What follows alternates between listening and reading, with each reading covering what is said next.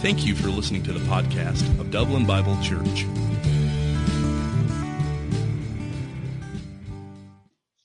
Well, if you have your Bibles, I would love it if you would open up to the Gospel of Luke. Luke 10 is where we're going to be, starting in verse 38. If you didn't bring a Bible and you have a smartphone, we are good with getting there through Bible app, Blue Letter Bible, however you get there electronically, that's cool. But if you don't have a smartphone and you don't like phones that are smart because you think they're smarter than you, I totally understand that too. So we have Pew Bibles in the chairs. So we call them Pew Bibles, just so you'll know what they are, although we don't have pews. And we're pretty glad we don't. So, Luke chapter 10, verse 38 is where we're going to be. And if you're listening to the prayer that I just prayed, this message is about balance. And who needs balance in their life? Anyone need balance? Anyone? We're all good? We don't need balance? Everything's going great? If you've ever had a car that had a wheel out of balance, you know that early on, like when you're going slow, you know, you don't really have the warning signs like, hey, it's like when you're going slow and a wheel is out of balance, it's really like not that big of a deal. You can't really tell. But the faster you get going, what happens? You become keenly aware that now there's a problem, and if you ignore that problem, then your tire's going to go bad, and then you're probably going to go bad, and you're probably going to crash your car, right? Like we know this in so many other areas of our life, and yet all of us, if we're honest, we have areas of our life where we're completely imbalanced, right? Like we're completely imbalanced. This message may seem, if you're kind of new to the faith, or if you're just kind of kicking the tires on the faith, or maybe you've never come to this church before, this message may be a little bit abstract for you. Just press in a little bit. Next week's message is going to be incredibly practical for every single one of us. We're actually starting a new series next week called Catalyst. And the idea is that we're all called to start something. No matter what it is, God is speaking to us, and He wants us to start something. But first, we got to get through this talk. This talk is about trying to strike the balance on our worship and our service. Right? Of our worship and our service. Many of us, we have sat in environments like this, and we love the worship, and we love everything about it. Maybe you love hearing a message, or just the response, what the band does, and just being in this space. But yet, our life can be even out of balance when we so much absorb, but we don't allow anything to leave us. Our lives can be so out of balance even when we're so busy serving that we don't stop to receive anything of God through worship. So we have some telltale signs in the Scripture, and this is like the best example in Scripture of somebody whose life is out, it appears to be out of balance, and then maybe how to get that balance back. But balance is something that we learn like as a kid, don't we? We learn this as a kid, and who's ever gone on to a teeter-totter? Anyone? Who honestly, okay, don't put your hands up yet. Who has honestly ever launched another child, like you were a kid and you launched another child in the air, like through a teeter-totter? Thank you for being honest. I did the same thing. Of course, I had to pick somebody who was like really, really small. I was usually the one who would like get chucked up in the air.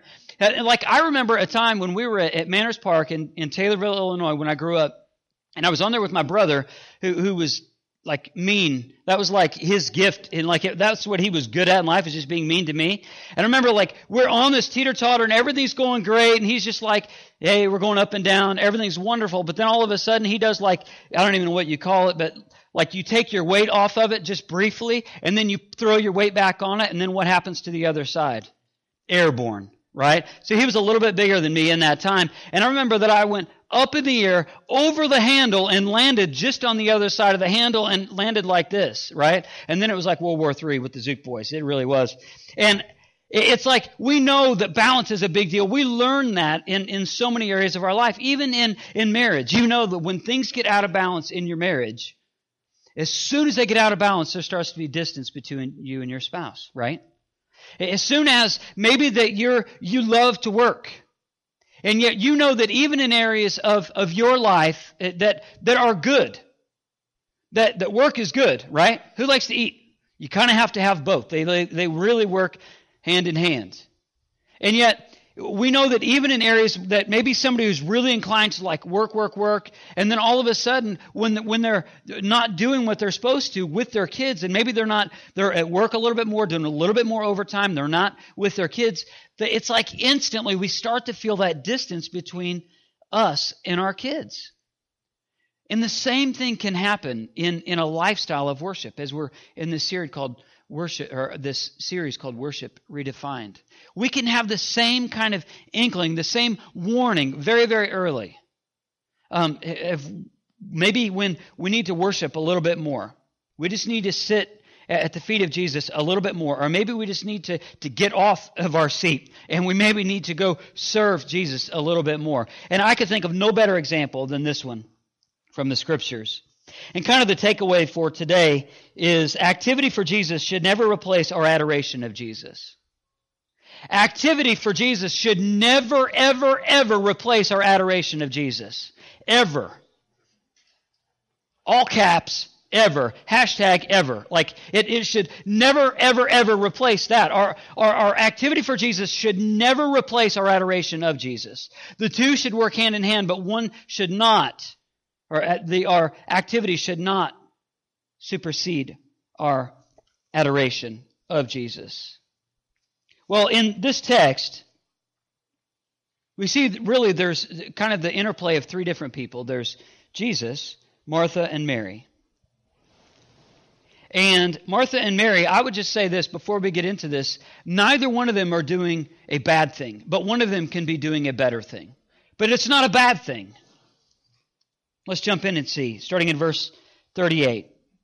As Jesus and his disciples were on their way to Bethany. It's a city just a few miles east of Jerusalem. He came to a village where a woman named Martha opened her home to him. She had a sister called Mary who sat at the Lord's feet listening to what he said. But Martha was distracted by all the preparations that had to be made. She came to him and asked, Lord, don't you care that my sister has left me to do the work by myself?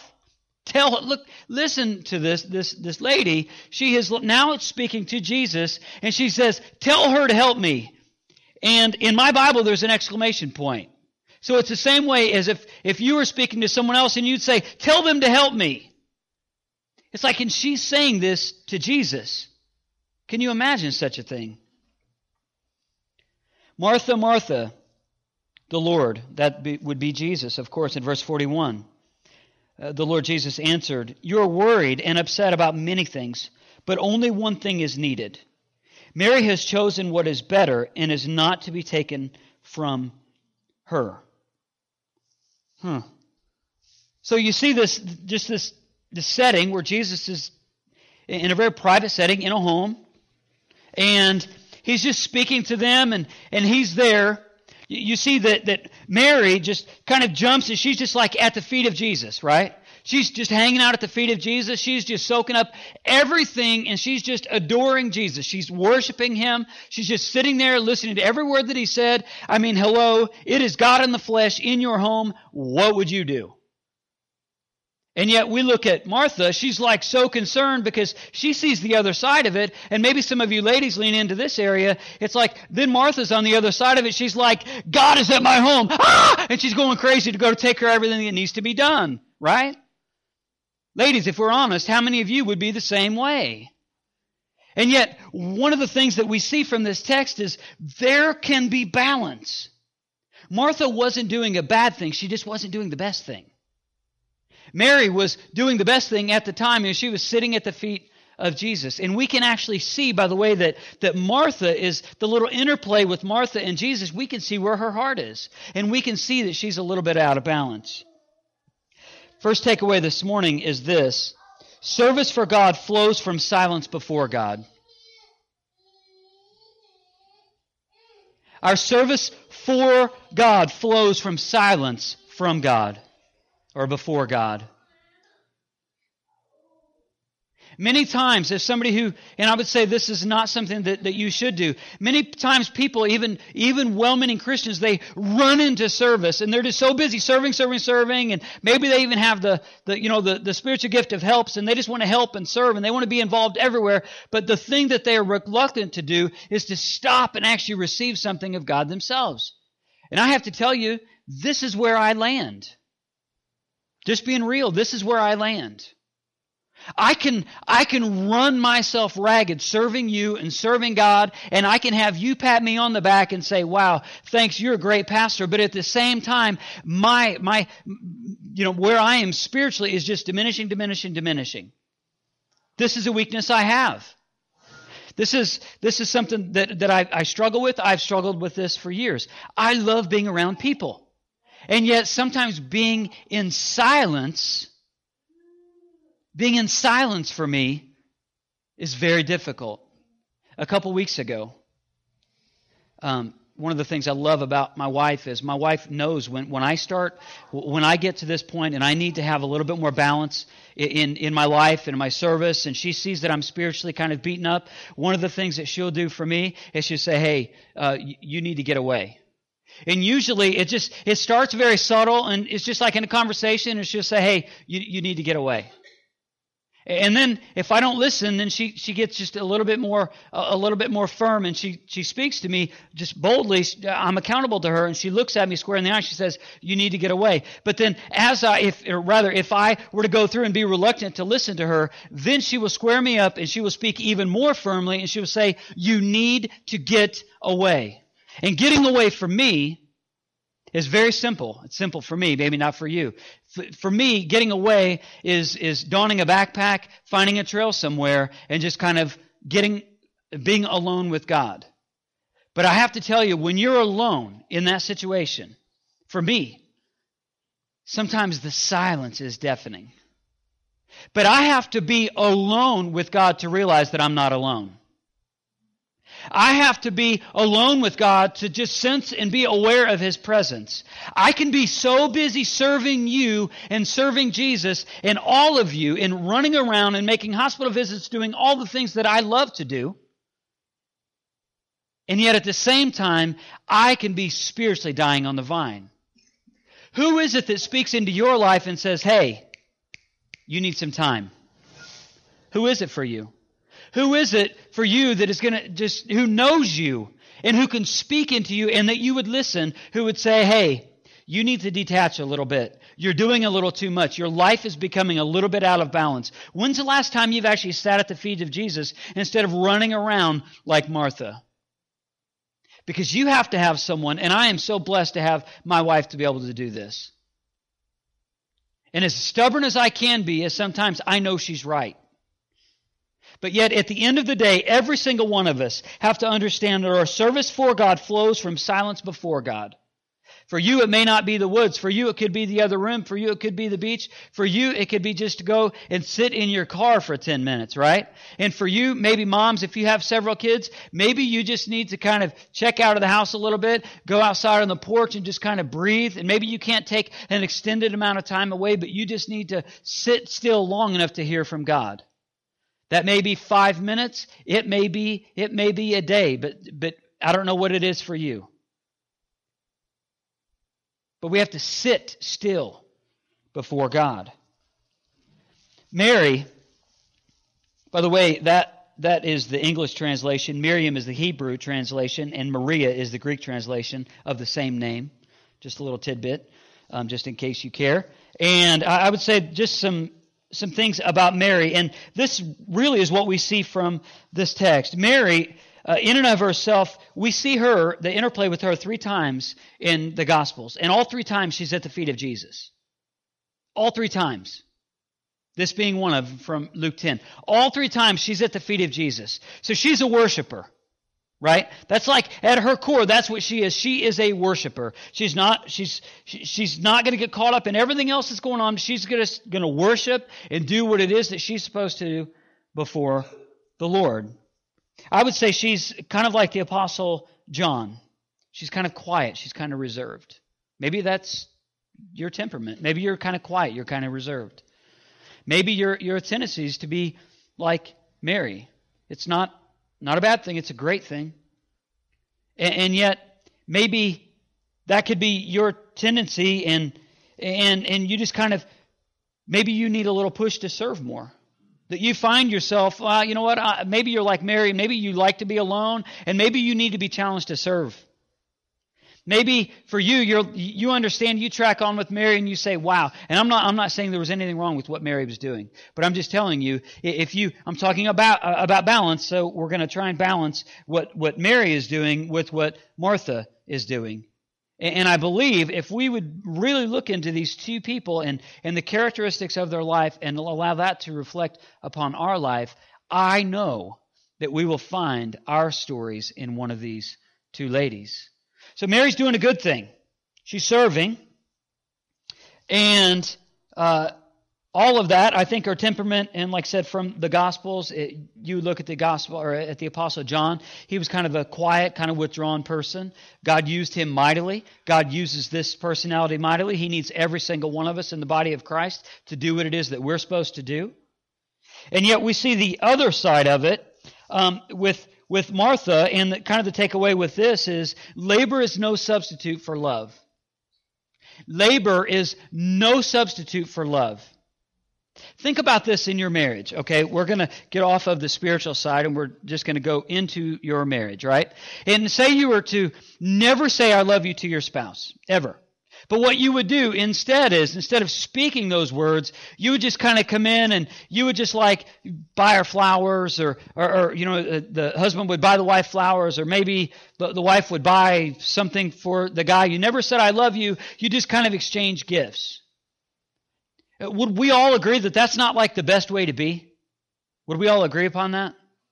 Some of you, shamefully, have parents who you have never heard them say, I love you. And yet they substituted the words, I love you, with buying you things. And just as the old song says, you can't buy me love. Know that song? And yet, we know that labor is no substitute for love. And I think in a lot of ways that's what Martha's doing. And kind of some characteristics of Martha. She also is a worshiper. We see that she's more vocal. Look at the thing that she said to Jesus. Tell her to help me. She had to be so bold to do that. She kind of felt sorry for herself. And I would say she was much more like Peter than she was like John. If you are familiar with the Bible, you know that Peter was a person who he would say whatever was on his mind, and then he would sit back and say, man, did I really say that to Jesus? Like, did I really do that? He was that guy. So we see that the dynamic of both of these people. One who understands that service for God flows from silence before God. That would be Mary. And then we see that labor is no substitute for love. And we see that with Martha. Her inclination is to serve it out.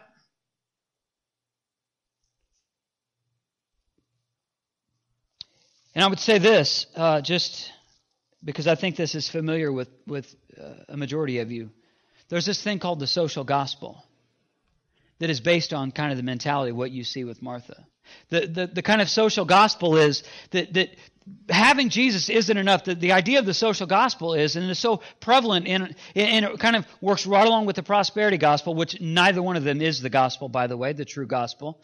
But they kind of work together, and the social gospel is this. Okay, I'm going to serve. I'm going to create this organization, I'm going to do this, and I'm going to give to this, and I'm going to do this, and I'm going to give to this. And all of a sudden, if that is not based in Jesus, what we're trying to do is trying to earn our own salvation. So we say, you know what? It's not that serving is bad. Serving is quite good. But it leads to a social gospel, which is an incomplete gospel. And I don't know where you are with that. We're going to jump more into this in just a second. But I don't know where you are with that. Like some of us, and I'm not picking on you, but some of us, we need to worship better. We really do. And yet some of you just need to start serving. You need to do something. That your life is just... you're so closed in and it's about you, but it's not about you. We see that with Martha. She makes it about her. She boldly just goes to Jesus and says that. She's like caught in self-pity. Like, tell her to help me. In essence, what she's saying is, it's about me. Jesus, it isn't about you, it's about me. Psalm 26, 2-3 says this, Test me, O Lord, and try me. Examine my heart and my mind, for your love is ever before me, and I walk continually in your truth. Test me, O Lord. This is what I want you to do. For you may think you have absolute balance. And maybe you could be deceived. I want you to just kind of allow this to resonate. I'm going to just read this verse again. Test me, O Lord, and try me. Examine my heart and my mind, for your love is ever before me, and walk continually in your truth. So here's some characteristics. I need some reflection or worship time if. I need more worship time. I'm going to parallel this. I need more worship time, or I need to serve more. I need more reflection or worship time if I'm so distracted by life and I'm mentally frazzled, I cannot concentrate on anything. You need to detach. You need to have a little bit more time just sitting at the feet of Jesus like Mary did so well. You need some reflection, worship time if you're like Martha and you're caught up in self-pity and you feel sorry for yourself. And you wonder why everybody doesn't feel what you feel, and yet you feel like everybody else owes you something because you serve so much and because you do so much, and now you're making an enemy of everyone else that's around you. And kind of hand in hand with self-pity is the idea of being self-centered. Why do I always have to? Why aren't they doing what I'm doing? Why is it that I always have to be the person to volunteer here, and yet everybody else is sitting around doing nothing? You see, you've not made your service something that is really God-honoring. You've made that service about you. And now you're caught in self-pity, and that's become self-centered. Maybe you need some reflection, worship time if you just have a lack of joy and you're emotionally unstable. Like you just don't have joy. It just seems like the life is just out of you all the time. Maybe it's because you've been so busy giving and serving everywhere else and doing everybody else's work, and you haven't actually sat at the feet of Jesus just to receive a little bit like Mary. Oftentimes, this is going to rear itself in the home. Maybe as a couple, maybe you just need to kind of have a couple moments, even after this talk, maybe over lunch or maybe sometime later today, and just kind of have a talk and just say, where am I in the mix of all this? Is there emotional instability in my life? Maybe you need some reflection, worship time if you're just irritable and frustrated. You just snap. You're wound up so tight, you just snap on everyone else. And you'll know this. You'll know if this is you, if everybody else in your house kind of goes one way and they just kind of walk away from you. That's a telltale sign that they probably don't want to be around you because you're wound up so tight and they think you're going to snap on them.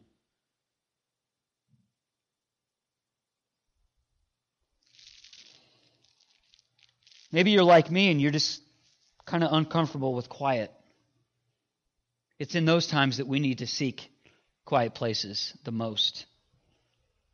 Maybe you just have a sense of dryness or emptiness and you feel like you have nothing left to give. And if that's you, I would say that's easy to get back, and all you have to do is go back to Jesus. And maybe you have to say no to some good things, but to sit at Jesus' feet, that being a great thing. The other side of it, so I need some reflection worship time, but then I need to better serve others if, I would say this, if there's a slight depression. This is going to seem counterproductive, but if there's a slight depression and you just kind of feel like, It's not a clinical thing, not a doctor thing, not going to see a counselor or therapist thing. It's just a slight depression. And it seems counterproductive because depression is when you go inward, but it's in those moments that you need to go outward the most. And if you just have a slight depression where you're ho-hum and you just kind of, nothing excites you anymore, and it seems like your faith has become kind of dead. And I would say in that situation, what you need to do is you need to find an area to serve. Because all of your world is starting to revolve around you. And that could be an early warning sign that you need to start serving somewhere. Maybe you feel like people are an intrusion. You're to the point where you just keep people at bay. You're keeping people at distance. You're people are just such an intrusion on my life. I would say this, that is a barrier that is not of the Lord, and that is a barrier that needs to be taken down. And the only way it's going to be taken down is if you choose to serve people with your life. People being an intrusion. Maybe your energy is just running low, and that kind of works hand in hand with the slight depression where you're just running low. Then all of a sudden you start thinking about yourself, and I feel bad, and then it just becomes like a flywheel, and then you start feeling bad, but if you're not serving, you just start to feel worse, and then all of a sudden you look around at everybody else, and you start comparing your life to everybody else, and then you avoid everybody else, and everybody else avoids you, and you've created your own problem. These are early warning signs that something's wrong, and I would say it usually goes, in this situation, it goes back to an idea of what are you worshiping and who are you serving? What are you worshiping and who are you serving? And you need to better serve others if you have never served in the body of Christ before. Every one of us, we all have a responsibility. If you call yourself a follower of Jesus, we all have this responsibility. Every single one of us. One of the things that I want to do to help you is, I realize this could be burdensome, and then me even saying that, now people are yeah, I want to serve, but I don't know what I'm supposed to do. That's always the second question, and that's a question I get all the time, so I've come prepared for an answer.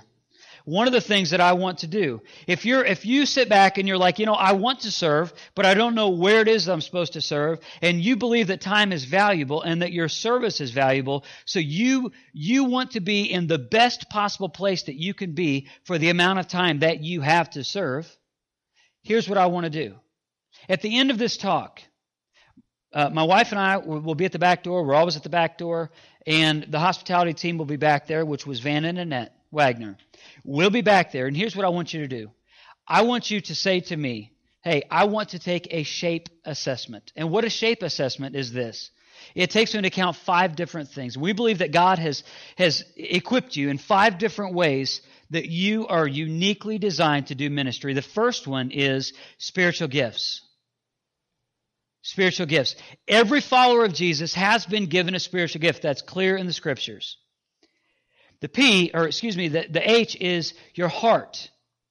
It's your heart. It's your passion, kind of what revs you up, what excites you. The A is abilities. These are just natural abilities, not spiritual gifts. Maybe it's what you do for a living. Maybe it's what you would do for a living if you could. The P is personality. Every single person with the differing personalities, we all have a part to play in the body of Christ. And the last one is the thing I would say that is so, so important. And this is the thing that shapes our lives. It's our experience. You have gone through experiences, and as God redeems those experiences, He wants to use those experiences and the healing that He has done in your life to help heal somebody else's. That's part of being the body of Christ. So, a shape assessment. If that resonates with you and you're I don't know what it is that I'm supposed to do in serving, I don't know where it is or what it is, then I would say my answer for that is very simple. Come and talk to me about a shape assessment. And over the next couple weeks, we'll have some printed out, and we're going to create an opportunity for us to sit back and actually discuss it, go through the assessment. It's 5 or 6 pages, all simple questions, no complicated math. breathe a sigh of relief, and we'll go through, and you'll be able to take care of it, and that way you'll have some confidence in knowing what it is that you're supposed to do. I understand it's difficult, but I also believe that you've been shaped for ministry. The enemy of great things are the good things.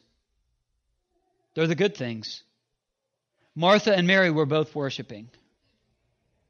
Martha and Mary were both worshiping in a certain way, but it had become out of balance with Martha. And then all of a sudden, Martha, she started to lean toward the serving too much. And then you can see the interplay with her and Jesus. Both, I believe, to be godly women. And yet, Jesus, his reply in verse 41, he says, Martha, Martha, the Lord answered, you are worried and upset about many things, but only one thing is needed. Mary has chosen what is better. Notice that Jesus didn't scold Martha. He didn't sit back and say, wow, you just need to sit down like Mary. That isn't what Jesus does. He is and he was the perfect embodiment of grace and truth. You see, the truth is her life has become out of balance, but the grace is, Jesus says, I give you a second chance. And he offers the same thing for you and me. And he says that Mary has chosen what is better, and it will not be taken from her. The inward flow from worshiping fuels the outward flow of our serving. That's the simple truth there. And I would say this as well. Serving is a good thing, but service makes a terrible God.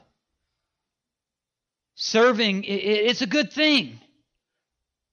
But if we run headlong into service and we neglect who we're serving, and we can create something within ourselves where we start serving and make it about us and not about Jesus. And it's in that moment it becomes idolatry. That's what you see on the screen. It's in that moment now we're not worshiping Jesus anymore. We're worshiping ourselves. And that will lead you, like I had mentioned earlier, that will lead you to a salvation that you think salvation is based off of your works. But we're clear in Ephesians 2:8-9, it says this, period, point blank, that it is not about our works. This is what it says. For it is by grace that you've been saved. If somebody's a Christian, it's by the grace of God that they've been saved. It's through faith and is not from yourself. It is a gift of God. Not by, what's the next word? It's on the screen. Works. For no one can boast. I love the truth that's in this passage of Scripture. That means there's no amount of good deeds that you can kind of tally up till one day you'll be okay with God. All of us, for us to be okay with God, it's only through what happened on the cross through Jesus. And yet, if we try and serve and we try and live out a social gospel, well, it's all a matter of, well, I'm just going to serve, and give, ultimately it will become about us, and it will create distance between us and God. And it will honestly create distance between us and other people because it has become an idol, and that's what all idols do. It creates distance between us and God and us and people. So, kind of wrapping this up, taking these things, we're going to go through some steps. Very simple steps. Some of them are going to be reiterated. Steps to being a balanced worshiper or servant. First one is this. Understand that a lifestyle of worship is developed. This isn't going to happen overnight. This isn't like, wow, I got saved, now everything makes sense. Because many times we're going to be like that child on the teeter-totter. We're going to be like me on the teeter-totter. We're going to feel like we're kind of thrown up and down. It takes work. It takes some self-discipline. It takes some accountability from other people to kind of hold us in that tension of, am I worshiping well and serving well? Or am I worshiping so much where now I'm actually not serving anyone and then my life is about to get out of balance, or vice versa? Understand that a lifestyle of worship is developed. This is the reason why this church talks about read your Bible, pray, get in a small group, be accountable to someone. This is the reason why we talk about these things, because it's in those environments or doing those things that you're going to have the best balance of worship and service. If you don't do those things, you will have no clarity in your mind as if you're doing the right thing or not. You'll only have consequences for the bad thing or for the when things start to go wrong. So understand that a lifestyle of worship, it has to be developed. It doesn't come overnight. The second one is this: live with awareness of God's presence. This sounds so spiritual, like, wow, this doesn't even happen. I want to make this very tangible. 1 Thessalonians 5 says this. This will be on the screen, providing that the computer screen likes me right now. I don't know. We'll see. I'll just read it. 1 Thessalonians 5, starting at verse 16, and this is making this very, very personal and very practical. Be joyful always, pray continually, give thanks in all circumstances, for this is God's will in Christ Jesus. See, this is a matter of living in God's presence, living with an awareness of God's presence. We can get so confused and so blinded to the reality that God cares about us, that God sees us, He loves us, He pursues us, He wants the best things for us. We can become so blind to those things. And even stop realizing and living in the awareness of God's presence. God desires relationship with us. We talked about that through our Advent series. The idea of Advent and Jesus coming was really the promise that was fulfilled through relationship. And this is one of the great things that He tells us, and a way to equip us to do this. He says, be joyful always. Be joyful always. Pray continually. Give thanks in all circumstances. For this is God's will for you in Christ Jesus. This is God's will for the believer. The only way that the world around us is going to be different, and the only way that we're going to be used of the Lord in the way that He wants us to, and the only way that this church is going to be the beacon of hope, is if we do this. Because it's in this situation, it's the idea of joy. The world and the world system cannot provide joy. Only the Lord provides joy. So as the world looks at people who call themselves followers of Jesus, they expect us to be joyful. And that's attractive. And then pray continually. When times get hard, when times are hard, pray. When it seems like your world is kind of caving in, pray. When it seems like you're kind of caught in this world of self-pity and somebody speaks a word to you and says, hey, I think you need some balance as a worship, you just need to stop and pray. Allow the Lord to do some heart work on you. And give thanks in all circumstances. I know that seems so difficult. And I don't have time to really unpack that, but that really comes with spiritual maturity. And that does come with some experiences of kind of walking through something and seeing God do something through your life. Maybe you have some brokenness, and as God does some mending, all of a sudden you get on the other side of it and you start to realize life is not that bad. That this circumstance, this obstacle, this hardship is not that bad. And you start to build up these kind of like faith muscles that realizing, wow, I can even be thankful in this because I believe that God is going to use this and He's going to do something with it. Yeah, sure, it hurts, but He's going to mend it. He's going to mold me to be something that I wasn't before, and now He's going to use you to go out and serve someone else and help somebody else who is in that situation at the time. Giving thanks in all circumstances. The third one, and it may be the most important for you, is examine yourself. I'm just going to, these are not going to be on the screen, but I'm just going to give some sources of scriptures. If you have a pen handy, you may want to write these down. The idea of examining yourself. Scriptures like 2 Corinthians 13:5 talk about examining ourselves. Job 13:23 talks about examining ourselves. Jeremiah 31:19 talks about examining ourselves. Lamentations 3:40 talks about examining ourselves. And Psalm 26:2 and 3 talks about examining ourselves. That's what was on the screen a little while ago.